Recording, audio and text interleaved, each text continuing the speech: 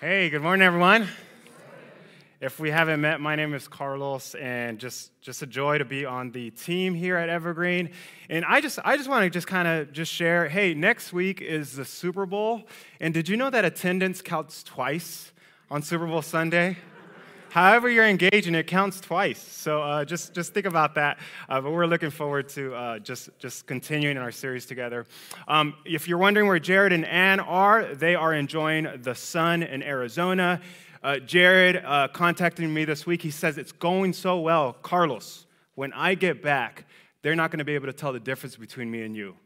I mean, it's just amazing sun that he's getting. So I'm going to have a twin. And he's an amazing guy to be twins with. But we are going through a series that we've called Transform, and it's a series on emotionally healthy discipleship.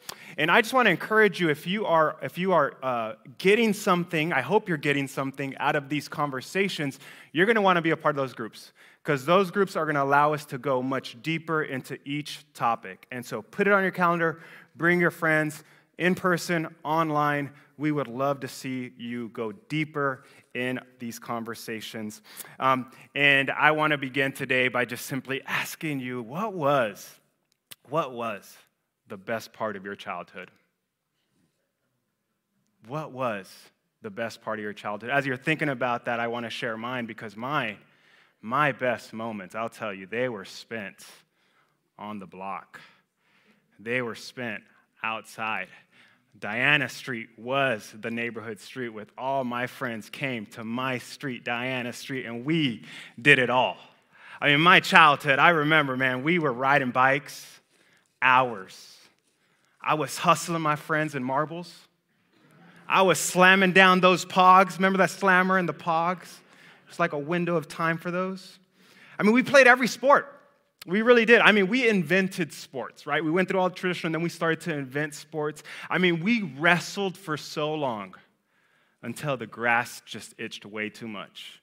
Anyone with me? That was my childhood, and I just remember one of my highlights was getting to pretend to be the Power Rangers. I mean, take me back to when I was the Green Ranger, right? Those were the good old days. And so as a kid, I loved to move, and I eventually got pretty decent at it, to the point where I was one of the better athletes in middle school. In my grade of about 150 students, I was the man. I mean, if you showed up on campus that day, when we were having a flag football game, I was running kickoffs back for touchdowns. I was locking down defenders, right? Hitting jump shots. I was everywhere on the pitch, making passes, making plays. And believe it or not, friends, you are looking at the first place runner of the 8th grade 400-meter dash, right? Yes, all right? In middle school, this is how I felt. I felt like I could do anything. Kevin Garnett was preaching my gospel. Anything is possible. I believed him. I was living that. But then I went to high school. And now I was one of about 1,000 in just my grade alone, and not only did the competition increase like numerically, the boys increased like literally, right? They just got bigger, and I did it, right? For some reason, puberty would take its time on me, right? So here I was, freshman year, and I was a mere 5'4", 135 pounds of prepubescent skin and bones, and it was my first time in full pads. I was trying out for the freshman football team. And we're in a scrimmage drill, and I find myself playing cornerback, that's defense, and the play goes to a dump pass to none other than our starting fullback, right? And it's just me and Mateo, our starting fullback, in open field. And this could go one of a few ways, right? And so I decide that maybe I should remain relatively high, because Mateo's probably going to try to juke me. But Mateo has different plans. Mateo and his 200 pounds decides to just lower his shoulder and pretend like I'm not standing there. And I must have closed my eyes, because what I remember then was just trying to grasp for his ankles as he dragged me about 10 yards down the field. And so it was in that moment that I realized maybe I couldn't do anything. I felt like Kevin Garnett had lied to me, right? I had no superpowers. So in those following years, in those following months, I came to this humbling reality that I had many limits. Many limits. So you see, up until that point, I had drank long and hard the cultural Kool-Aid, the message that I could be and do whatever I wanted. The thinking is simple. If I tried hard enough, I could be anything. But did you know that God reveals a different story? The biblical narrative is more like this. You and I, we're limited. We are limited created beings, completely loved and pursued by an unlimited God. Jesus, he hints to this truth with his back and forth with his disciples in Matthew 19 after he gives this teaching about how it's more likely for a camel to go through the eye of a needle than for a rich person, a rich man, to enter the kingdom of God. And what he's doing for the disciples and for us is he's given this picture of a need for humility and renouncing earthly treasures.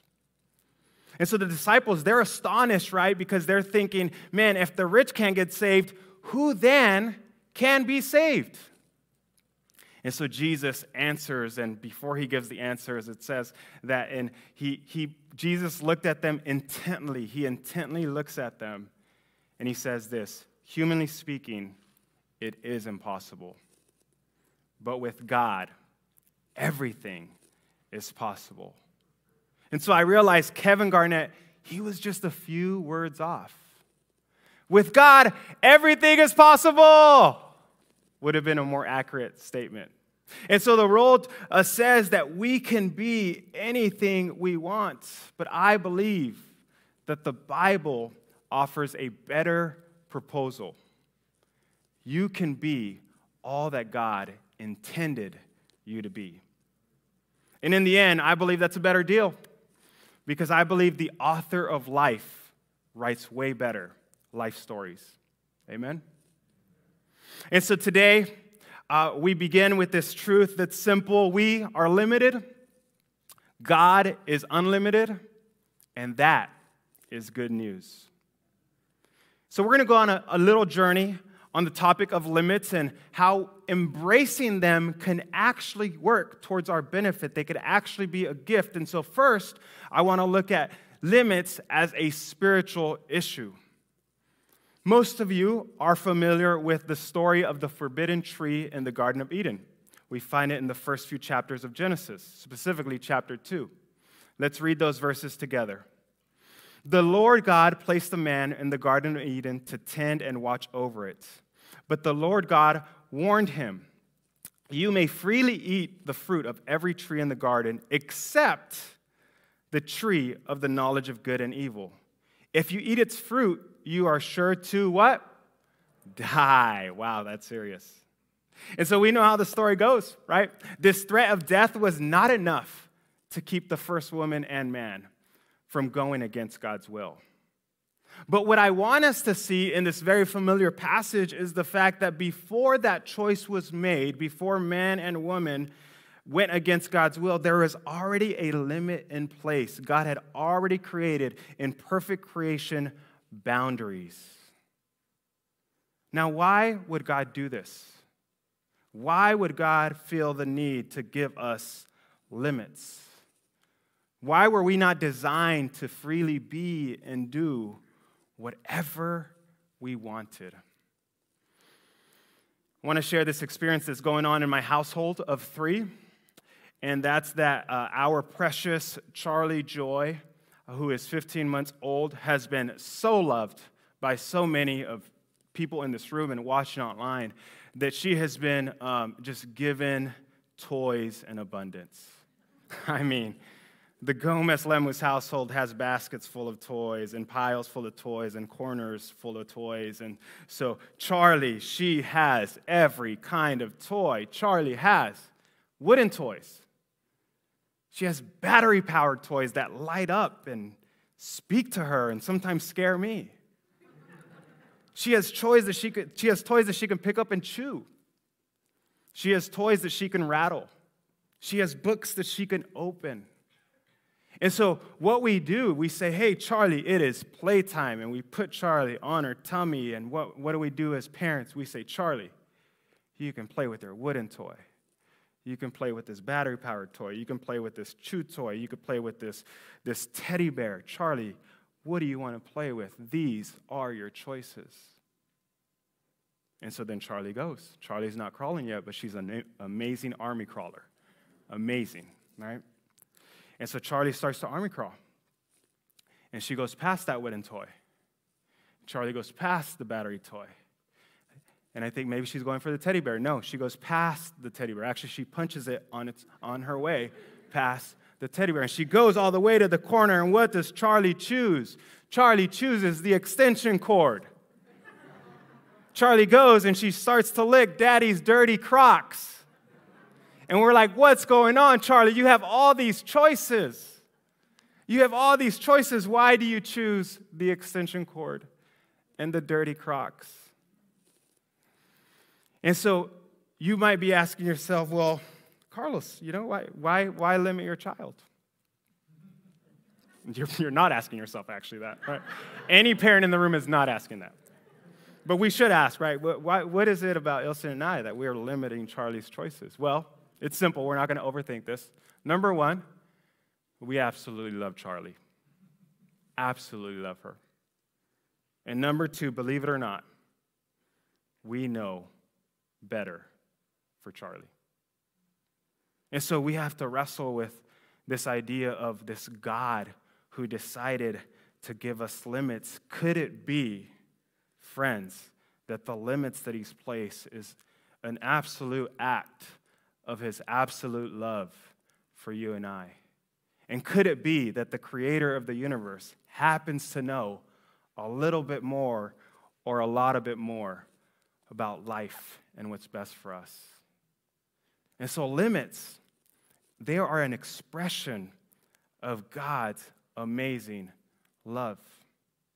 And so being an emotionally healthy disciple includes recognizing the good that comes with limits. I mean, could you imagine? Could you imagine what would happen to your work productivity? Could you imagine what would happen to your physical health? Could you imagine what would happen to your most intimate relationships, your marriage, if you and I had the ability to do more than one Wordle a day? Not too many of you doing Wordles, I see, right? Okay, I thought it was a little more hopeful than that.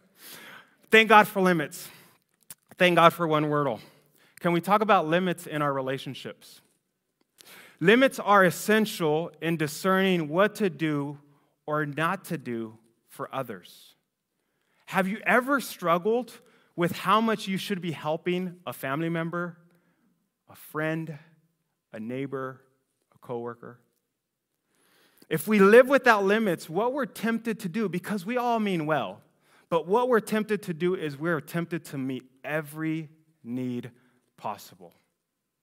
And so Peter Scazzero, the writer of the Emotionally Healthy book, says, the problem is that the world's needs are far greater than my supply. And I must now discern what is best in response for the long run rather than what's easiest to do right now. And so we must learn to set the art of setting boundaries. And so to understand boundaries, we can start with a very simple question, and that's, where do I end and others begin? Where do I end and others begin?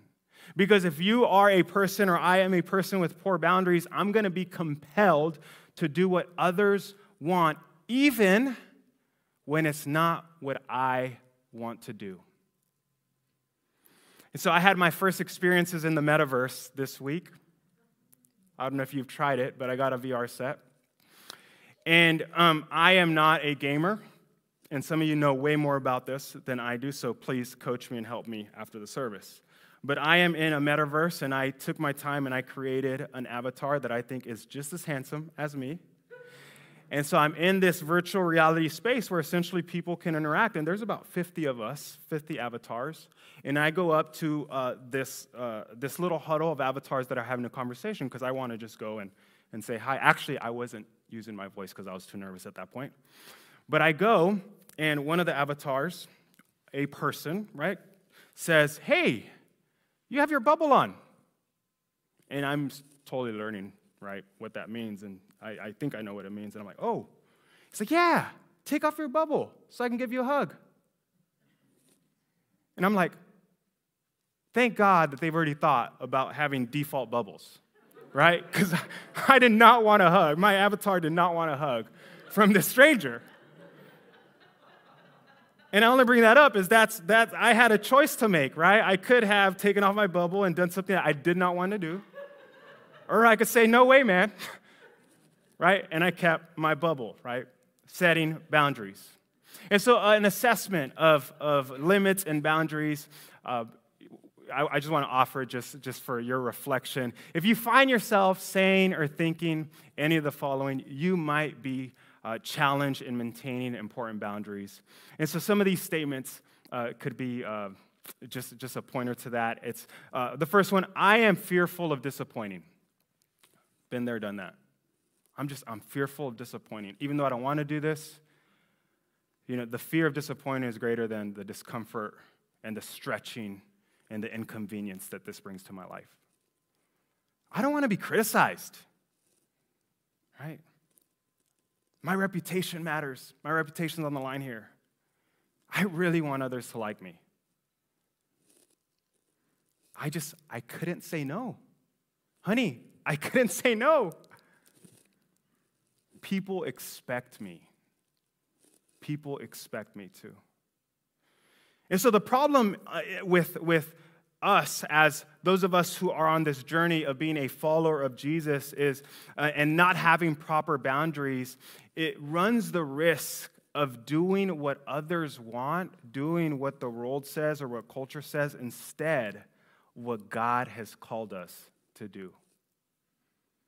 And so it would be helpful to identify what are some limits that we're currently experiencing. And I'm no expert, but I want to imagine that a lot of our limits, they are felt before we can name. You're going to feel your limits in your life before you can actually name them. And so questions around that could be, what's causing you to feel pressure? What is your current source of frustration? You see, because we all have limits. It doesn't matter our age, gender, profession. Limits follow us because we were created with limits. And so areas that are important to think about are personality, right? Think about your personality. Are you an extrovert? Are you an introvert? What's your temperament like? Are you a creative? Are you someone who needs planning? Are you kind of more type A? Right? With those differences come different set of experience limits. Seasons in life. Those of you who have lived longer than us know that every decade has a unique flavor. And some of us right now, we're raising little children, and we're limited because of that. Some of us are taking care of our parents who are older, and we're limited because of that. Some of us are at the peak of our financial success, and that comes with some options. Others, we're just starting off. Relationships, married, divorced, single, that comes with limits. Our emotional, physical, and intellectual well-being, which can change through seasons. It does change through seasons. Consider your family of origin. Consider some of the maybe family cycles or sin cycles or cycles of brokenness, which we all have, if we're honest, and how they are limiting the way we're interacting in the world. And by the way, since we're on the topic, some of the greatest testimonies of God using us happens to be rooted in the healing areas of our family of origin. What I mean by that, some of us who have broken cycles, we are then called to people that are broken in the same way, and it's just this beautiful thing that God does. So I want to encourage hope in your situation. And then there's just limits due to the past, just past choices that you've made. Some of us, we've had children in previous relationships. Some of us have made some bad choices with the law, and our criminal record starts to impact our freedoms and what we can and can't do. And so we all have limits. The issue is not that whether we have limits or not. Really, the difference is how we view them. Are your limits obstacles to control or boundaries to embrace, to learn from? And so today, my message is simple, that I believe God is calling us and moving us in healthy discipleship to own our limits. And so we can learn to say to the world and to the important people around us without guilt or shame that we're not busy, we're just limited. I'm not busy, I'm just limited. You know, one of the most influential, impactful, gifted men in the Bible talks about his relationship with his limits. And so I want to go there. I want to go to 2 Corinthians chapter 12. We're going to be reading a few verses that was written by Paul, right? Paul, the apostle, who's one of the most famous men in the New Testament. He says this, starting in verse 8. 3 different times I begged the Lord to take it away. Each time he said, "My grace is all you need. My power works best in weakness. So now I am glad to boast about my weaknesses, so that the power of Christ can work through me. That's why I take pleasure in my weaknesses and in the insults, the hardships, the persecution, and troubles that I suffer for Christ. For when I am weak, then I am strong."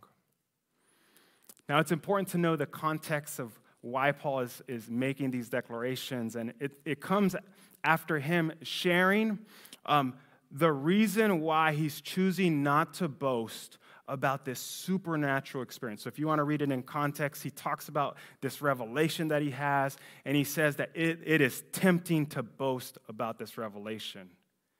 And in order to help him not become proud, it says that God did something that he described as putting a thorn in his flesh, or allowing him have a thorn in the flesh. And those of us who may have come across that, we've asked the question, what does that mean? What does it mean that Paul had a thorn in the flesh? Well, there's much debate to it. Some people say it was stomach problems that Paul had to endure. It was a physical ailment. Others say that it was an ungodly pleasure, an ungodly desire that he had.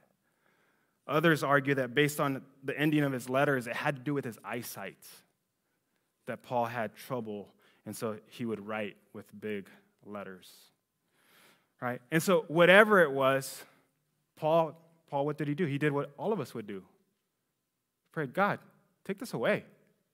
This sucks," right? And it says he prayed 3 times, and God's answer, right, was, "My grace is sufficient. My power works best in that thing. That thing that you want me to take away, that's where my power works best." And so Paul was able then to say, hey, God is most at work in this thorn. And because he believed that, he could then choose, really more than embrace, right? He takes pleasure. He proudly proclaims. And he ends with this radical statement, "For when I am weak, then I am strong." Wow. And so living surrendered to limits is one of the marks, one of the many marks of truly following Christ. And with that comes so many benefits. And I'm just going to, we're going to share a list here. The benefits of limits, they can work as a way to protect us. Just the way we limit Charlie, right? We're protecting her from harm. They keep us grounded. Do you think Paul was grounded because of that? That's what he says, right? This keeps me humble. They break our self-will. Reminds me of the story of Jonah and how he didn't want to go and share the gospel to the Ninevites. We grow in wisdom. Some of our greatest nuggets of who God is and truth about life have come from our greatest difficulties. Amen? We encounter God in unique ways. Makes me think of Moses, how he stuttered and how, he chose to ask if there would be someone else, and how God then asked Aaron to come alongside with, and just that beautiful relationship that they had, the trio. And then lastly, we discover strength, a new strength, a different kind of strength, a strength that we would have never planned to have, a strength that the culture doesn't necessarily celebrate and highlight all the time. And so today, I started my message totally shamefully, unashamed, I should say, bragging about my middle school athletic achievements. Well, I want to tell you that those pale in comparison to the athletic accomplishments of one of our hometown heroes, Ben Petrick. Those who know Ben and saw him in high school, they would describe him in one word: special. How special? Well, let me tell you that in his senior year as a 6-foot, 195-pound tailback, Petrick gained more than 2,000 total yards and scored 24 touchdowns, leading the Glencoe High School Crimson Tide to the 1994 Class 4A state championship. And this is where every Roll Tide alumni makes noise and gets up. Yeah, right? Yeah, Glencoe. Yeah, we can represent. Right? But guess what? Ben wasn't done. Right? That wasn't enough an accomplishment. Ben wasn't done. Ben played a little bit of baseball. Petrick, in his same year, his senior year, he hit a .524 batting average in 25 games with 11 homers, with a 46 RBI and 22 stolen bases. And that year, his senior year, he was named Oregon's 1995 Baseball Player of the Year. Do you see how that pales to my middle school achievements? Right? Yeah, can't compare that. Not only this, Ben was then drafted into the major leagues right out of high school. And in 240 games for the Rockies and Tigers, he had a batting average of .257 with 27 home runs and 94 RBIs. Look, I know some of you, this is going over your head. You don't speak baseball. Here's what you need to know. Ben Petrick was really, really good. But there is an even more astounding, amazing, incredible stat that you need to know about Ben. Because as a professional baseball player in those 240 major league games, Ben played at least 221 of them. That's the majority of them, with young onset Parkinson's disease taking over his 22-year-old body. That meant Ben played at the highest level of his sport while fighting off tremors, stiffness, and slow movements as a professional catcher. Ben's story, it's an inspiration, but it even gets better, and we want to share more, so we're going to watch this video. For a lifetime of this disease, it's a frustrating disease. Diagnosed with Parkinson's disease 20 years ago, Ben Petrick, seemingly never too far from a ball field. I'm taking every day as I can and trying to get out here and do as much as I can, which some days is sitting on a bucket and coughing and not even talking because it's hard to talk at times as well, but I'm doing okay. And there's a base hit. And extra bases for Petrick. After 5 seasons in the bigs, Ben returned home to Hillsboro, wrote a book, 40,000 to 1. And connected with those Hillsboro Hops as a consultant for the Arizona Diamondbacks single-A affiliate. It's kind of like, I don't know, a fulfillment that I get just because I can share what knowledge I have of playing the game and being at the higher levels to these young guys that are just kind of starting their careers and that are hoping they can keep moving on up. It was going down live at Glencoe High for the class of 1995. The batter for the Crimson Tide, pitcher Marcus Glaze, catcher Benji Petrick. You know, when he was off in the big leagues, I was house sitting for a while. Baseball life and softball life come full circle, from the fields all around Hillsboro to the bigs and now back. Former MLB catcher Ben Petrick and his best friend from Glencoe High are now living that softball coaching dad life, leading their daughters. Beyond words, I'd probably break down and start crying. Prideful dad eyes Right here! well up watching their 11-year-old girls, McKenna Petrick and Allie Glaze, I got it! for the 12U Oregon Thunder. Allie and Mac Dog in the house. Woo! Some days I'll come home in the car and I'm like, Dad, Did you do that? can you not do that to me during practice? But it's cool. It's really fun. People are like always at school like asking, I heard your dad is a professional baseball player, and I'm like, yeah, I mean like sometimes it's hard to talk about it, but like other times it's like, yeah, like I want to share more. McKenna is a catcher, of course, the oldest of Ben's 3 daughters. What's it like being a dad of 3 daughters? Insane. No, it's actually it's awesome with my disease and stuff, and it just works out well with having 3-year-olds. Get yourself squared up if you possibly can. Co-coaching and co-parenting. Sometimes when you're hearing it from dad, it's not as powerful as hearing it from a different coach. So, you know, when I need my daughter to do some hitting things, I just zip my mouth and say, hey, Ben, can you talk to Allison about hitting a little bit? So, and then I try and bite my tongue. Parkinson's is ruthless and relentless.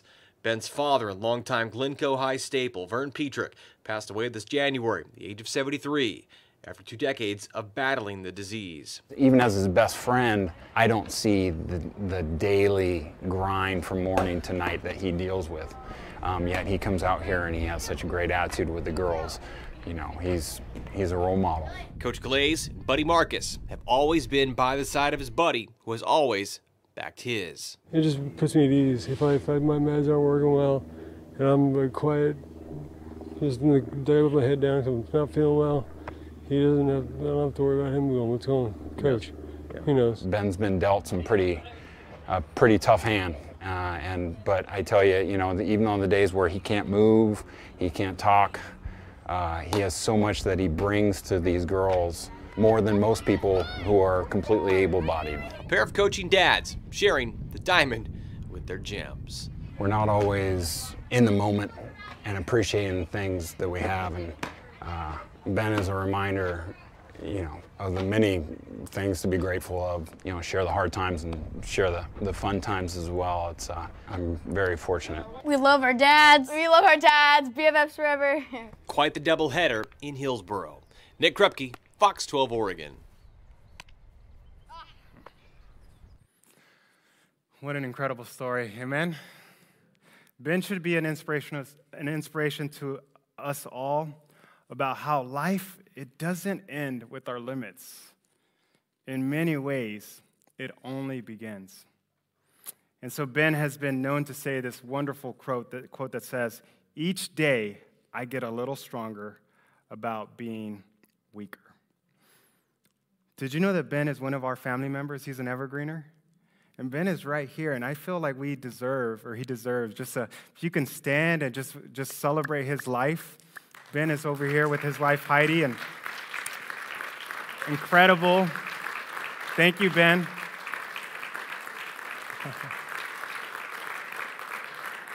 It's been a joy getting to know Ben and his wife, Heidi, and McKenna, who's just so darling. She's now 14, and Madison, 9, and Bailey, 7. And so, let's continue to celebrate amazing life stories like Ben's. And we began by looking at the fact that the first man ever created pushed outside of God's limits, and we know him as Adam. And so it made sense that we needed a second Adam to get it right.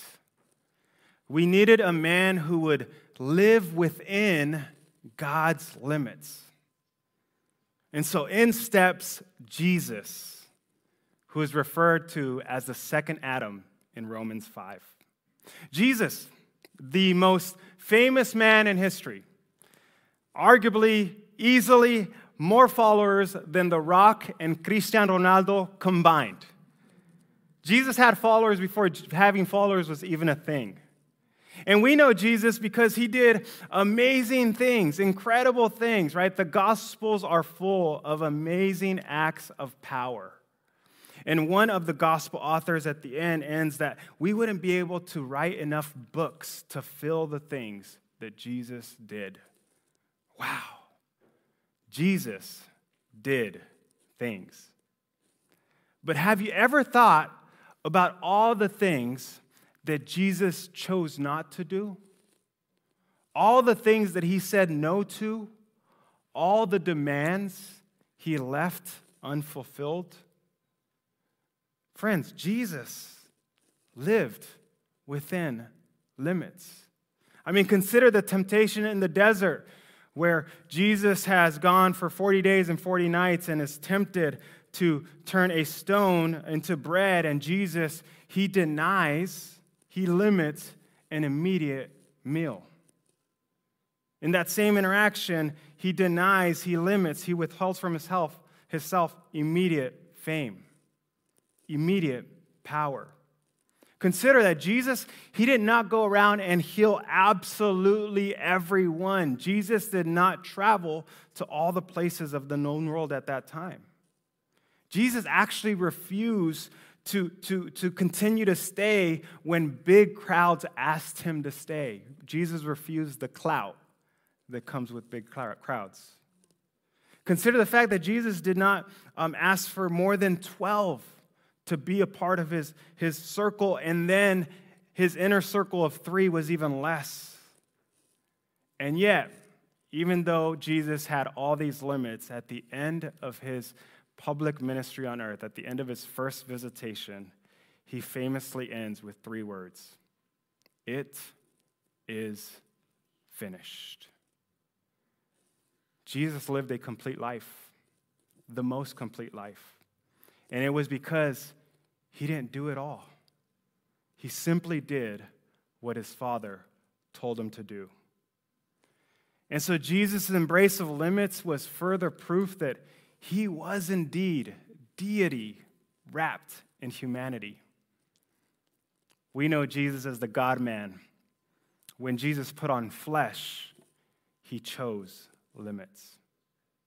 And so Jesus is the greatest model that accepting limits was an expression of obedience. And so maybe you this week, if we can reflect on anything, it's this as we come to a close here. That if we take all our energy, our treasures, our talents, our gifts, and not focus on trying to do it all, not doing what our friends think it's right, what our family thinks right, what even culture says, but learning to discern where God wants us to invest our limited time on earth. One psalmist famously wrote, "Teach us to number our days, that we may gain a heart of wisdom."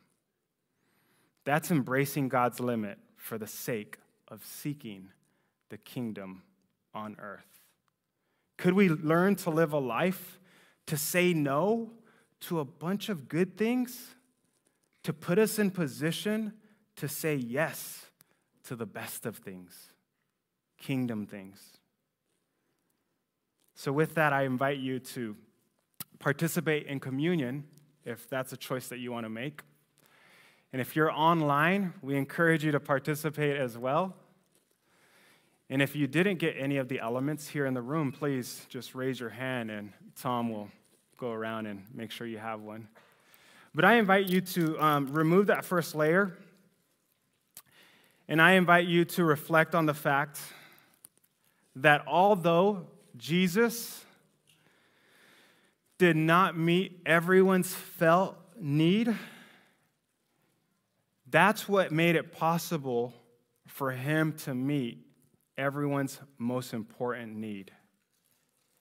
When he chose to hang on the cross, he accomplished the greatest act of love for us. He paid the price for our collective wrongdoings, our sins. He died the death that you and I deserve to die.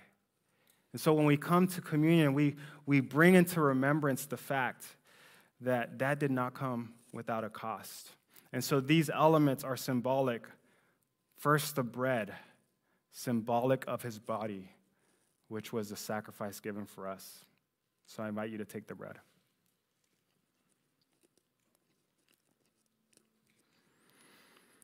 Next, I invite you to peel back the last layer.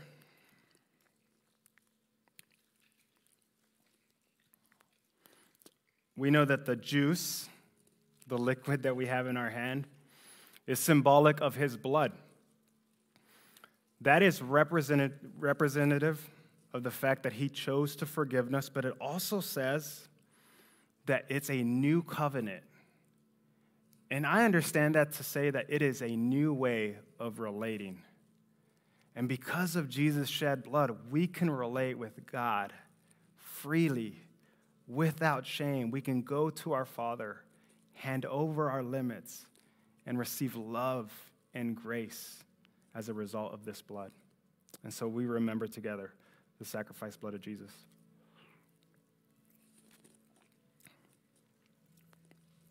Let's pray. Heavenly Father, as we all sit in this room or are in our living rooms, we collectively just embrace whatever limits you have placed in our lives in this season. And we say, Father, forgive us for pushing back and throwing tantrums. Help us to see the gifts. Help us to see the blessings. Help us to see the love. So, Father, I pray that we would leave here with our shoulders lighter, our vision clearer, knowing that we are your children and we are called to do incredible things that only you can accomplish for us. And so we walk into those things, we believe those things. In Jesus' name we pray. Amen.